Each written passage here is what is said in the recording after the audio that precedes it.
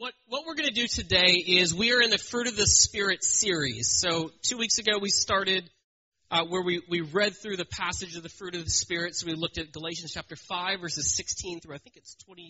I was going to say 20. And then we kind of did an overview of it. And then what we're doing between now and Easter is we're looking every week, we're going to look at a different piece of that fruit. And so last week we did a week on love. This week, the fruit that we're looking at is joy. And the way that we're going to be doing that is we're going to look at three different stories. So there's not going to be preaching tonight per se. We have three different people who are part of our church family who are going to come and talk about like what that joy has looked like in their life. So we're going to be looking at like the joy that was present in waiting, the joy that was present in sorrow, and the joy that was present in presence. And so we're going to look at those three different aspects of joy. Before we do that, I do want to read the scripture passage again that we're working our way through. So if you're physically able, I want to invite you to stand for the reading of God's Word.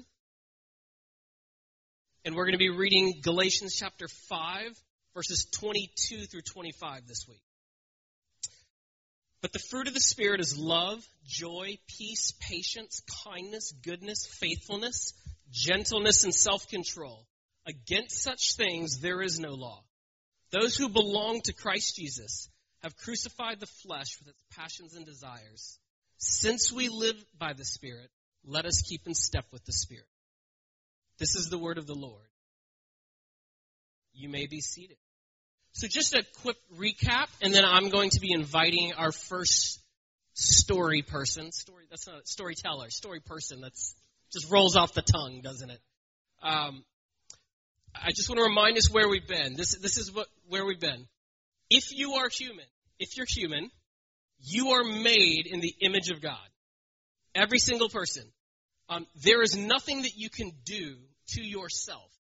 There's nothing that anyone can do to you that will ultimately completely destroy that imprint of God in you. It is impossible. And every single human being, whether people value you as human or not, there is a divine spark that is in you. And so whether you are a Christian or not, you are capable of love. Whether you are a Christian or not, you're capable of peace and love and joy and patience. However, what Paul is getting at here is that for people who are Christians, not only do they have that divine spark in them, they now have the very Spirit of God in them. And so there is an experience of love and joy and peace that isn't like a human expression of that. It's a divine expression of that can only be like, when you see it, you're like, that has stopped being human. That started being God. And so when we talk about fruit of the Spirit, what we are talking about is not like, hey, go try to be more loving. Good luck. What we're actually saying is the more you are rooted in life in the Spirit, the more these 9 pieces of fruit pop up. All right? And so tonight we're talking about joy. And so the joy that, again, we're talking about, you can be joyful apart from being a Christian. You can be joyful apart from Christ. What we're talking about tonight is what does it look like when the the Spirit of God is in someone's life and the supernatural presence of joy pops up in a way that goes beyond just a human experience. Does that make sense? Excellent. Ladies and gentlemen, we have 3 storytellers. And the canvas that they are using tonight is their own life. So it's going to be, I think, just a real, I think it's going to be an incredible night for us to receive what it is they share, because what we're receiving is what's called a grace. It's a gift. It's a gift that was given into their life, and a gift that is now being multiplied into our life. So our first person tonight who's going to be sharing a story is Aisha Williams. Come on up, Aisha.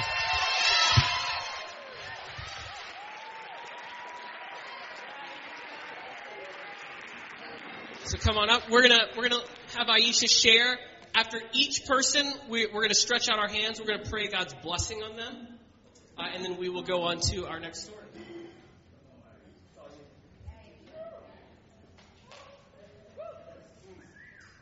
I heard and my heart pounded. My lips quivered at the sound. Decay crept into my bones, and my legs trembled. Yet I wait patiently for the day of calamity to come on the nation invading us. Though the fig tree does not bud, and there's no grapes on the vines, though the olive crop fails, and the fields produce no food, though there are no sheep in the pen, and no cattle in the stalls, yet I will rejoice in the Lord.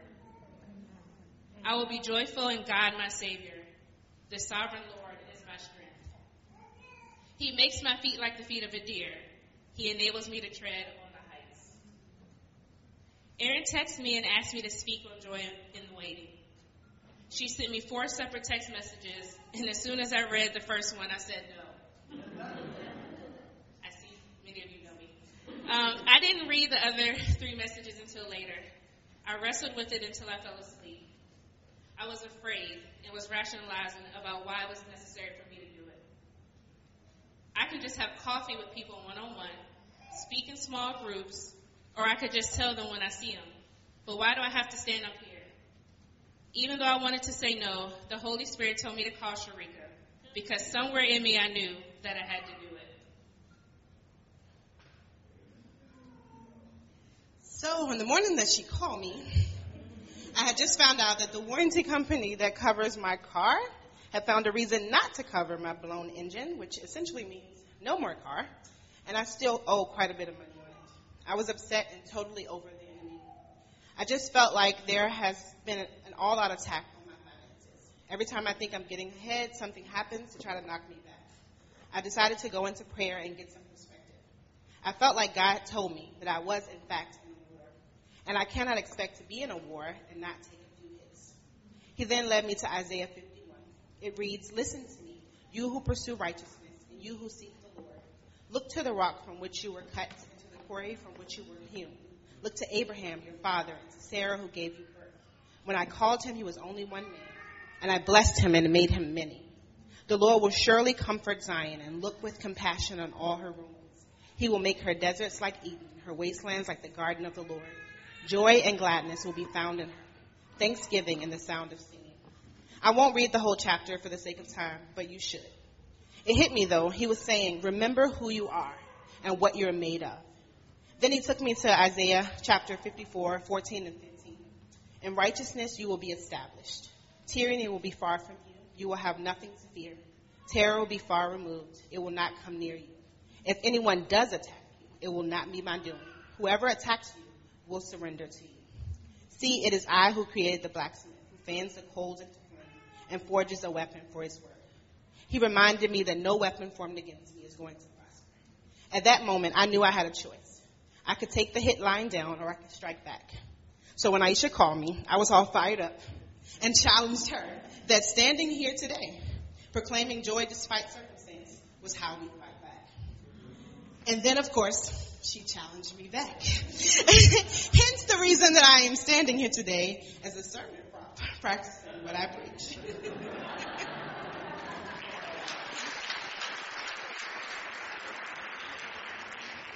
After that conversation, I reflected on my journey, and I realized that my circumstances don't affect me the same way anymore. Even though things are still happening, my response is different. I used to feel like I would take 1 step forward and be pushed 10 steps back. But now it's more like I take 5 steps forward and 1 step back. But the enemy is trying to make me feel like I'm the same. But standing here today makes me feel like I see him. I see what he's trying to do, but I'm not going to let it work. So we got together, did a little study on joy. And the first question I had was, if fruit just happens, which I know it does, if you plant a tree in the right conditions, it will bear fruit without any effort on its part. So if that is the case, then we, being filled with the Spirit, should, according to Galatians 5, bear fruit automatically. So why is it that some of us don't have joy?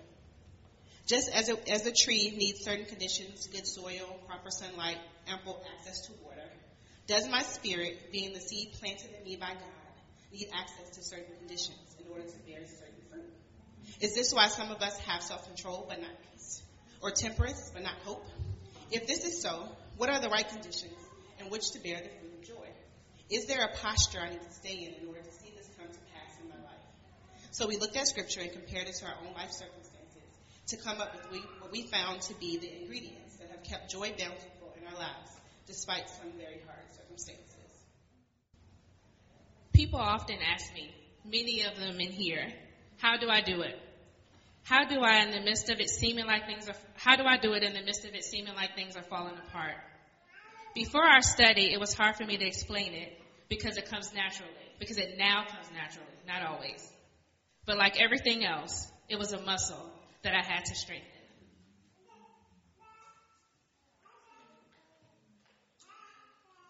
So I wanted to expound on some of the ingredients that we discovered. First and foremost, you have to know what God has promised. You have to know what he says so you have a firm foundation on which to stand. And secondly, patience, but it's twofold, time and process. Most times we tend to focus on the promise and miss the daily reward of the process. Accountability is key for perspective. I stand in here right now as an example of that because I know what God said, but I don't always remember it. I don't always see it when things are hard. That's why we lean on each other. We also found that these are necessary.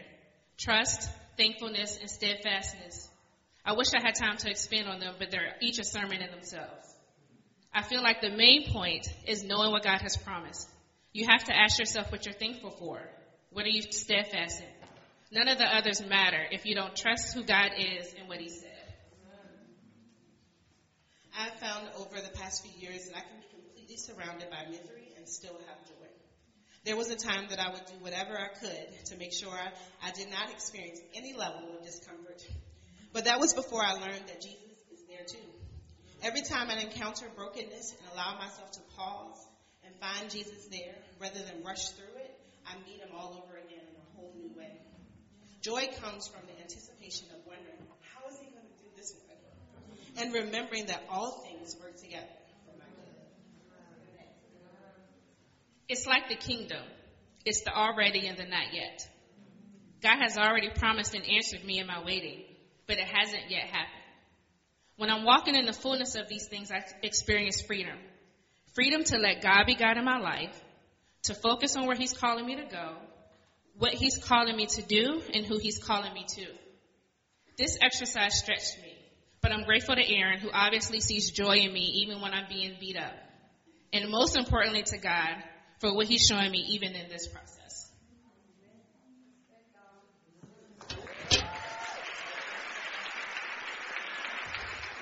Sharika.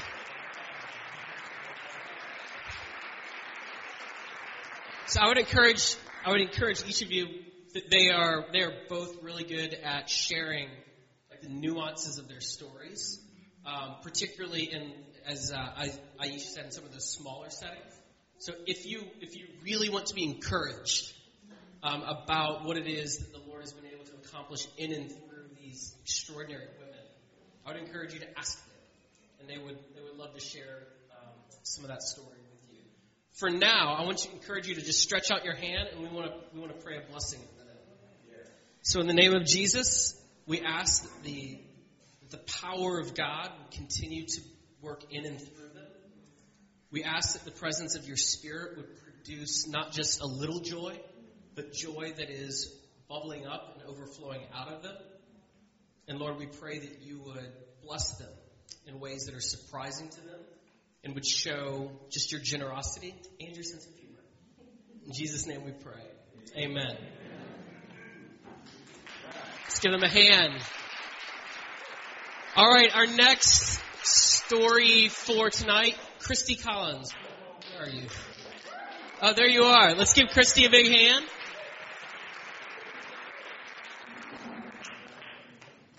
Same deal. We are going to hear from her, and then you might try to escape, but we'll pull you back and pray for you too.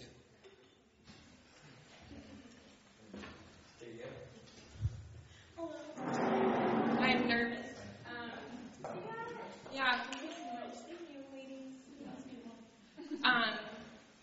So I am mostly going to share my testimony, which is very story-based, but I'm also, for people who want to look up scripture, I'm going to throw out some references, but for the sake of time, we're going to read through all of them. So that's just kind of it. But, so, first of all, I think it goes without being said when it comes to joy, similar to how love is not a feeling but a choice, joy is also not this bubbly or giddy or even happy thing. And especially, I mean, when we talk about joy and sorrow, it's something inward and deep that comes from our connection to God and endures even within difficult circumstances, like what was already talked about. In my time sitting with the Lord and preparing to share with you all, I was reflecting on moments I've experienced joy and sorrow. And I will share a few of those moments in a second. But I found also three consistent ways, not so much ingredients, but like ways that I have experienced joy. It's like intersections I've experienced joy and sorrow that I think can apply to anyone. And those are going to be, one, the joy that comes from experiencing God's nearness to us in sorrow. And scripture for that is Psalm 34:18, talks about He draws near to the brokenhearted. The second one is the joy that comes through trusting in a good God, even in the face of sorrow. And this passage for that is Habakkuk 3:17 through 19, which Aisha opened up with. And I love that the ESV says, I will take joy in the God of my salvation. It's like a choice, like you're putting your trust in Him. And then the third way is the joy that comes through obedience and a life of abiding in Christ against even in the face of sorrow. And that's from John 15:9 through 13. It talks about abiding in the vine. And if you want to remain in God's love, follow His commands, stay in obedience. So,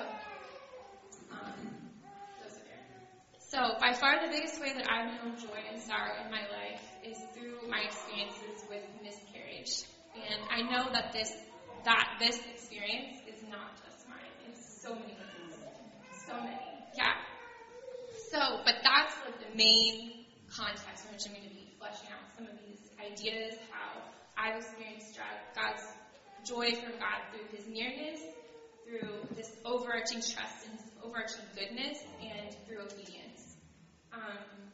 So, to give a little context about me, in summer 2016, my husband and I and our firstborn son, River, were in Kenya as a part of a larger 8-month journey to 4 different countries. It was while I attended a women's conference that God reshaped my view on motherhood completely. And there was a word being given about how God is a generational God and how He planned generations ago for each of us in that room to be where we are now, to do the work that He planted us there to do. And so, of course, I'm like thinking about all of my ancestry, this is like how I got to be here. And I think the point at that time was, our purpose in that room. But God was like doing a work in my heart to change my view of motherhood. And,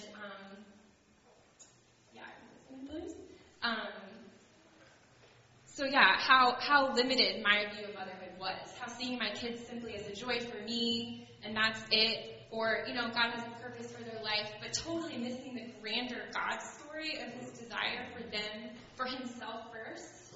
And yes, for purposes in His life, but also for generations to come. Like, that's mind-blowing. And I just felt in my spirit this, like, yes, I want to partner with you. I'm open to you. Like, whatever purposes you have in my life that are, like, painting or, things that I want to do that are not raising toddlers. Like, I lay that aside for times where you want to bring your future plans in. That kind of happened there. So, and then scriptures for that, just like how the truth of how God creates life for Himself first is, if you're ready, Revelation 4:11, Romans 11:36, Colossians 1:16, and Isaiah 40:37. So after Kenya, we spent some time in Haiti, which is where we met Eve Rose from our film, Then Sings My Soul, when she came here. So that's just a connection for timing. And then after Haiti, we were in Mexico, which is where we discovered we were pregnant with our second child. And soon after that time, we received the name Amelia.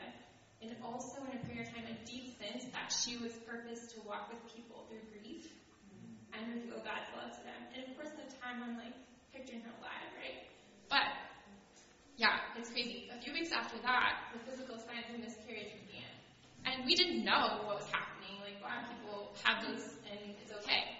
But it was still scary. And I remember on the way to the hospital, I felt like I couldn't breathe, and I was pleading with God to spare this child's life, to keep her vital.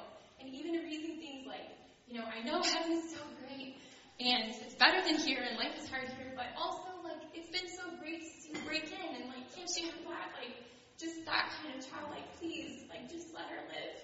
And the response that I felt from Him was not like, she's okay, or even she's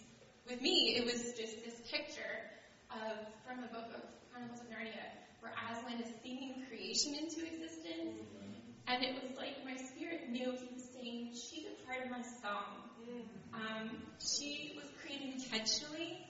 And yeah, even though eventually we discovered, like, okay, she's not growing in my room anymore, and I'm having a miscarriage, it was something that I looked back on and was like, I needed that thing from God. He was so near to me. It's the last example of his nearness, but also him connecting to me, this overarching goodness. Like, her being a part of his creation song is no less a part than any of ours, especially in the realm of eternity, which is mind-blowing. So a few days after that, here's another moment, I left the hospital. I was hit with a huge cloud of depression and despair. That felt like a black hole. Like, I don't know if you guys experience this when you're walking, just like something you hit, you just hit a wall, like you're all okay with it, and then you're just like, this is not okay. And for me, it came with the realization that I had no idea how long I'd been carrying around a lifeless baby. It really bothered me, and for whatever reason it did. And I was like, pleading with God, like, I'm not asking why you did this, I'm not even questioning you, but please tell me when this happened. Like, I just need to know. I feel like I need that. And I had no reason to think that answer was going to come. I don't know. I just didn't know where it was going to come, because we hadn't gotten ultrasounds. Like, we never saw a baby's heartbeat. But there was one time when the miscarriage symptoms started that we did go into, like, an ER clinic, and there was a guy there fumbling around who wasn't an ultrasound specialist, and he was just like, ooh, pointing at my stomach and stuff. Like, and from him, he was like, and Derek took a few pictures in that moment just to, like, have a memory, because he said, oh, the baby looks vital. So we just we're like, well, you seem legit, but we're going to trust you. Like, it's like news we want to hear. So anyways, we're like, it was like after all the miscarriage stuff happened, and I was wrestling with this, that I remember those pictures, and I sent them to my friend who's an ultrasound specialist in Florida, and it was like a total shot in the dark. But I cannot tell you how in the second image, when she sent me back an image with a pink circle around what she believed to be Amelia's 8-week gestation form that didn't exist in the first and the third picture, by the way, like seconds apart, because, you know, he's moving it around. I can't tell you the wave of, like, love and goodness I felt from the Father that I can't explain any less than joy. Like, I don't know what that is other than joy. So yeah, he didn't have to answer that, but he was so close to me. He knew I needed that. So, fast forwarding through a lot of life to this past April. So there's Augie, the joy of Augie, and becoming part of this church and moving here, all this stuff happened. Last April, I felt God asking us, Derek and I, to be open to a child he would want to create. And it's so hard to do this, but I'm doing my best. In June, we found out we were expecting, and we were so thrilled. But also having walked through miscarriage before, while I'm praying for that life, praying for vitality, I'm also preparing myself to face sorrow again, because, it's just a possibility. And like God, please give life, but no matter what happens, I'm resolved. I'm your servant. I trust you. And at about 10 weeks pregnant, less than a week after we premiered Dancing to My Soul here with you guys, I experienced some bleeding. And we endured a really difficult night of unknown anxiety and trauma and battling all with prayer. And then the next day we checked into the ER. They did an ultrasound that Derek couldn't be there for. And I didn't see the heartbeat. And the lady was not allowed to tell me what was happening. And so, it was horrible. And then we were put in in a waiting room for an hour before the doctor came in and told us the results. And that hour was there was battle going on in the spiritual realm over us, and trauma and anxiety, because we've done this before. And it's crazy how God used that hour to just make trauma and anxiety bow down to God as we began to just spontaneously worship Him. It didn't make sense. It didn't make sense for us to feel that way, but it just came out of us. It's like God was there with us. He was telling us by His Spirit what was happening. And so by the time the doctor came in and was like, I have bad news, it's like we knew already. And we were okay. I don't know. He was near to us in that. And here's another moment. There's so much more to these stories, but also, if you ever want to talk to me, I can push back. Skipping ahead, to Mount Calvary's burial site for the unborn. I don't know if you guys know this exists. With Victory, our second unborn child, my body didn't go into natural process, so we did ANC, and one benefit of that is that there's like a free service that allows you to take like the remains of your baby, and we partner with Mount Calvary, and they hold a service for families, for unborn children. They have a site and everything. So, yeah, that's like huge, and no doubt a huge part of God's redeeming purpose in my unborn children's lives, that their mother and their father can like hug and cry and like be with other mothers and fathers that maybe don't have access to joy and sorrow that only comes from the triune God. So that's like, a huge part of their purpose. But anyways, this moment is not about that day. It's about the time that Derek and I visited after that. Our first time we returned to that site. And I don't know, you guys can probably relate. If you've ever buried a loved one and then you go back there, it's like all the stuff is there still. It's like you never left or something. So I was kind of anticipating that, and I was like, I don't want to stir up all this trauma, like this unnecessary sorrow and despair. And for sure that was like around. But what happened was crazy. Like we showed up and we were sitting there and like crying. But what I experienced was like a deep, heightened sense of all my senses, like the crispness of the air and the light on the trees and the breeze and all this stuff. Like I just felt very alive to my senses, and it was like in that moment the Holy Spirit gave me a gift. Like however alive I feel in my senses right now, the resurrection life is going to be so much more alive and so much more aware than I can ever know. So, it's just crazy that, how we see right now is dim. It's a dim mirror, and one day we'll see clearly. And, I felt so much joy in that moment to realize whatever ways I'm missing my kids right now, my kids who came from the dreams of God's heart and were always for Him, that the resurrected life promised to us will include an existence that is even more alive than my most awake moments, and they're a part of that. So, Okay. The final moment I want to share with you is pretty recent, and it involves joy that comes through obedience and abiding. It kind of revolves around a painting I had originally made during the grieving process after Amelia, my first unborn child. That was an expression of that original revelation I got from God in Kenya about God being a generational God. So the painting is of me sitting in like a garden atmosphere, and my arms just like out, and I'm like looking up, and it's just like for me the symbolic like I'm your servant God. If you want to use me, you can use me.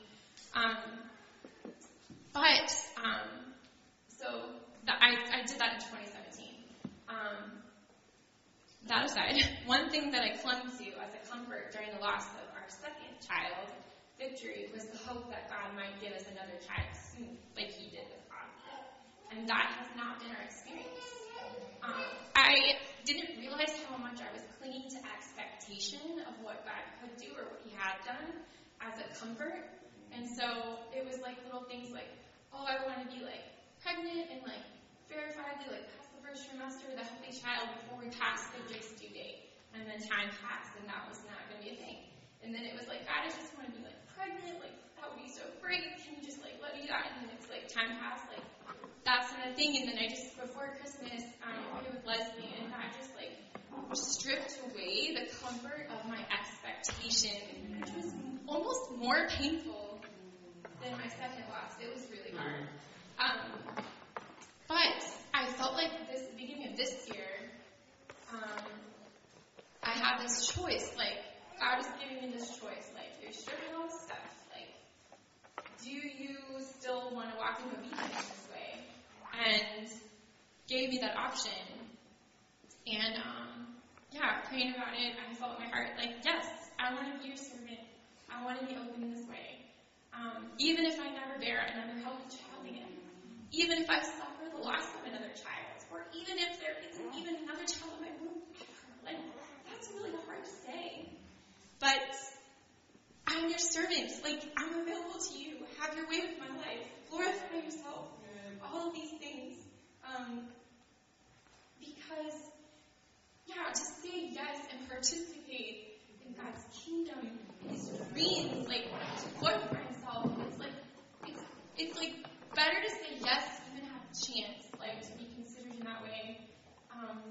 than to draw back out of fear of what we might lose. So, because you gain so much. But anyways, as an act of recommitment, I repainted the environment of that original painting. I had to repaint it because I'm this is a new choice, and I'm dramatic like that. So I'm re-choosing this posture. Now going forward, we're just 1 week beyond Victory's due date. I stand before you all with this inward joy, not because of what I believe God will do or even what I know He can do, but because walking in obedience to Him and enjoying a daily life in His presence and trusting in His overarching goodness is where the whole story is headed is good. That's what gives me joy and sustains me.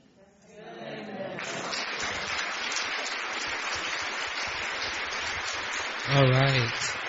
I'm going to have Florence come up, and she's going to pray over Christy. Will you extend your hand? Dear Heavenly Father, we just thank you for our sister's vulnerability here today to her spiritual family.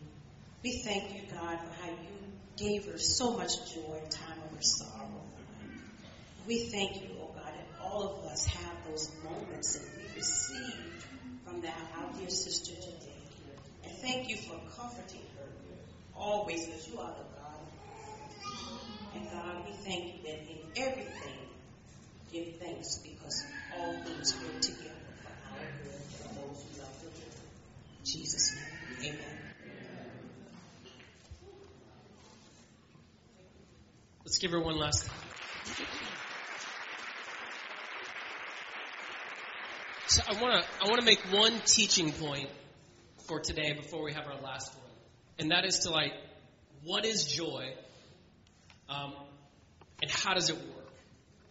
And you really see that at work in Christy's story when we talk about there's an experience of joy that is wonderfully human that you don't have to be a Christian to experience. So we think about the joy of Christmas morning. There's most of us, maybe not all of us, but most of us experience there's this magic that's happening. We don't quite understand it. A good definition of joy is this: it is the experience of possessing something that you deeply desire. It is the experience of possessing something, of finally having it that you deeply desire. So on Christmas morning, what do kids want? Toys, presents, candy, money. They want many, many things. There we go. This is the deep mystery of joy in the life of a Christian. It's this. In the future, everything is put back together. Joy is the experience of possessing the future in the present, even though you don't have it yet. There is a future where everything is put back together. Joy is the experience of possessing the future now.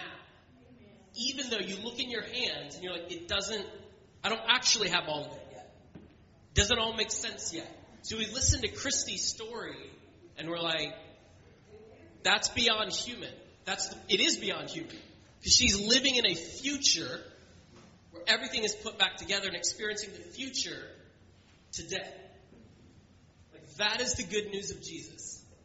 You have been saved, you are being saved, and you will be saved. Everything, you and all of creation, are being put back together, and the experience of that future now is joy. So that being said, our last person to share is the one and only Graham McNeely. Come on up, let's give him a big hand.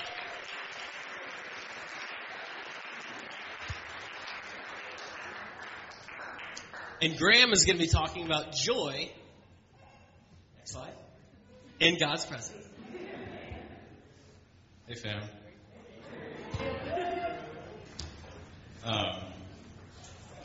I'm super humbled to be up here. When Aaron texted me, I was I don't know if I have a lot to say on that subject. I wouldn't consider myself an authority on joy in God's presence. But as I asked the Holy Spirit, just what is my story? What do I know about joy? It's cool. Even in literally the last hour and a half, he's helped me understand it better. So my story is not as organized as Aisha's and Christy's, so walk with me. What came to mind, one of the verses that came to mind for this, which is like tangentially related to my story here, is Psalm 21, and I'll just read a portion of it. It says, "O Lord, in your strength the king rejoices. In your salvation, how greatly he exalts. You have given him his heart's desire, and have not withheld the request of his lips. For you meet him with rich blessings. You set a crown of fine gold upon his head. He asked life of you, you gave it to him, length of days forever and ever. His glory is great through your salvation. Splendor and majesty you bestow upon him, for you make him most blessed forever. You make him glad with the joy of your presence. For the king trusts in the Lord, and through the steadfast love of the Most High he shall not be moved." So I guess the first place that I experienced like what I understood to be like the joy of the Lord in like a really tangible way was in musical worship. When I was in college, I was part of this really amazing community of people that just met with the Holy Spirit regularly in musical worship and prayer, and I experienced joy in all kind of, Doug and everyone has already spoken about it, but it's really this kind of like groundedness, this settledness that is like deeper than anything in the physical. It's just further down in my soul and more sure than anything that I can like hold on to, and certainly any circumstances. And so I understood that joy in the musical worship and the prayer environment to be part of God's presence, meeting me and like manifesting in that space. And it was deep and it was rich, and for a long time, like that and like large gatherings like this at church were some of the only spaces where I experienced kind of that richness of God's presence and thus the joy that goes along with it. And then kind of, I would say probably a couple of years ago, from graduating college, getting my first job, out of college and moving here to Richmond for that job, I began to kind of ask, like, okay, church is amazing, musical worship is a really rich thing to be a part of, but how do I engage with God's presence in, like, the other 99% of my life, and just kind of the daily and the occasionally mundane things, like, sometimes going to work, or, getting pulled over like I did this afternoon. And I really felt God invite me to do my hobbies and my favorite things, the not mundane parts of my everyday life, with Him. And so it works out that, like, music has been that for my whole life. I've been a musician and really been gifted with, when I was a kid, I had piano lessons and all of that. And so that was, like, the first place to start. I was like, okay, I'm going to spend time either writing songs or just in musical worship on my own, and have definitely encountered God's presence there, enjoying God's presence there. But the meat of what I want to talk about is, like, outside of the things that we would traditionally consider, like, communion with the Holy Spirit, in, like, the Christian way. And so I actually felt like God was prompting me to invite Him into, like, bike riding or working on my car, which is something I strangely really enjoy. Or, for some people it could be writing or poetry or going on walks or cooking, whatever it may be that you enjoy to do. And so the past couple of years I've just taken to saying, like, in the everyday, if I'm going to go on a bike ride, if I'm going to, if I'm going to be working on a car or something, I would just invite the Holy Spirit and say, like, Holy Spirit, like, will you do this with me? Will you, write a song with me? Will you change my mode with me? And what I found is that it doesn't have to be some, like, particularly religious liturgy to engage with the God of the world, because He created it all. And so it's like I don't have like an immense amount to say about this other than that my story is one over the past couple of years of like experiencing being fathered by God and the profound joy that comes from God's presence, like while underneath a 20-year-old truck. You know, like that is outside of what I kind of grew up believing that God could be, or the way that you could engage with Him. And so, and that's extended now to my wife Shannon and I. We invite the Holy Spirit, and we invite God into like budgeting, which we found helpful. But just the everyday things, you know, inviting Him into hard conversations together, and you know, discerning where to live in Richmond, and you know, career stuff and all of that. But yeah, I guess really like the story that I have, the story that I'm kind of in the midst of right now, is that cultivating joy for me has been something that means inviting God into like the areas of my life that are outside of coming to church or going to house church or in musical worship. And so I think one of the ways that we kind of experience that the bringing the future into the now, like Doug was saying, is by inviting God into the everyday parts of the now. And so it doesn't have to be some like really intense experience where like, Holy Spirit, I need you right now to, you know, whatever, you're praying or you're interceding. It can also be like your commute to work. And it's not as always like, there are obviously like very physical and emotional things that come along with God's presence in a lot of instances.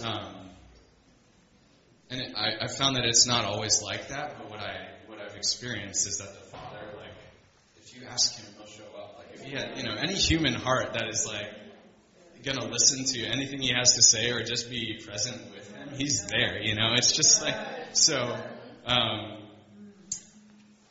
What I would say is that like I've learned from other folks. This is not like me, but it's called the fruit of the Spirit because it requires kind of the gardening that Aisha was talking about.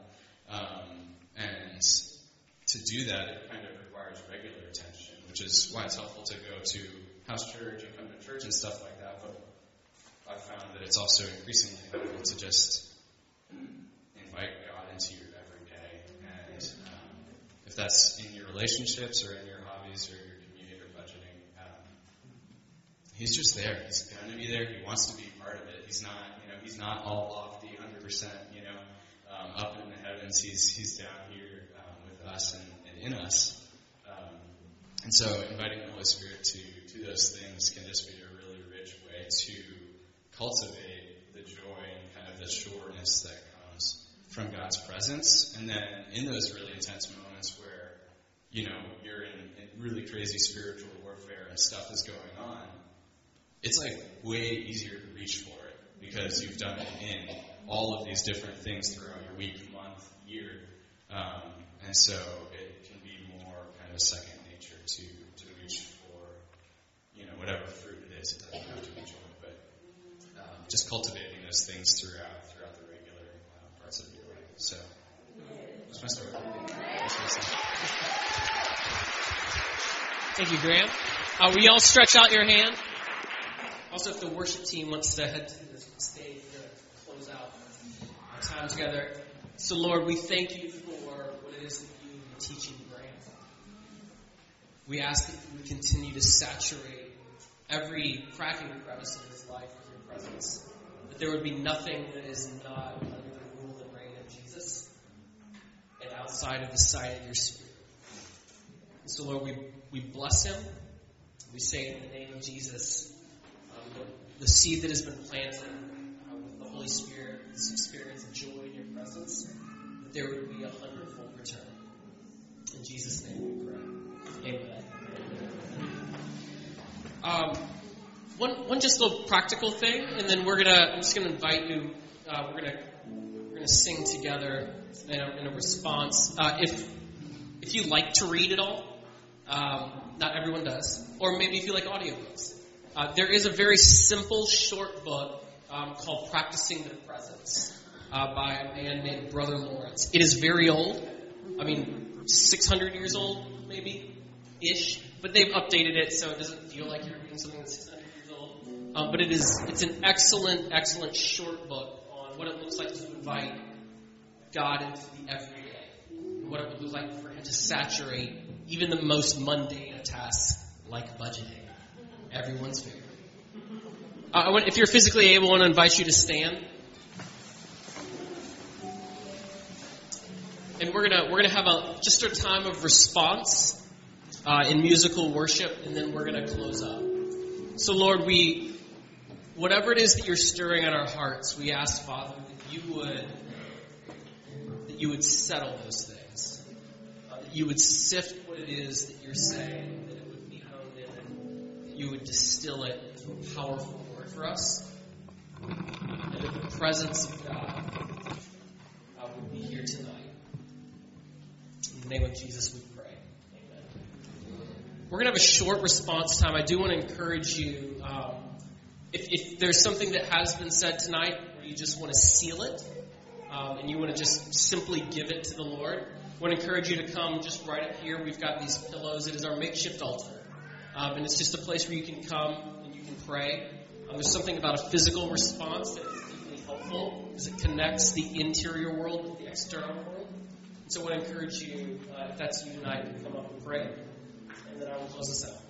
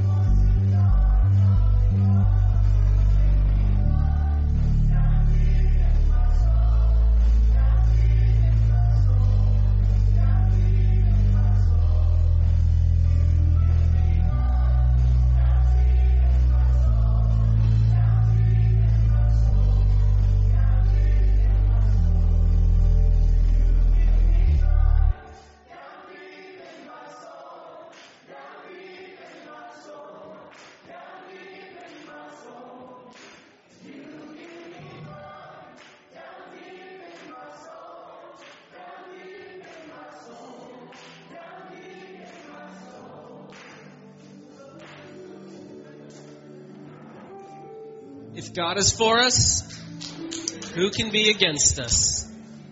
The disciples, when they went up to Jesus and they said, "Hey, John, your cousin, he's taught his disciples how to pray. Teach us how to pray." And one of the lines that he says is, "Your kingdom come, your will be done on earth as it is in heaven." So in the name of Jesus, there is a future that awaits you. And we are praying in the strong name of Jesus that that future this week would visit your present this week. So Lord, would you bless your people? Would they go in the power and the presence and the almighty name of Jesus Christ with your Spirit alive inside of them? And we all say this together. Amen. Thank you so much for being here, Easton Fellowship.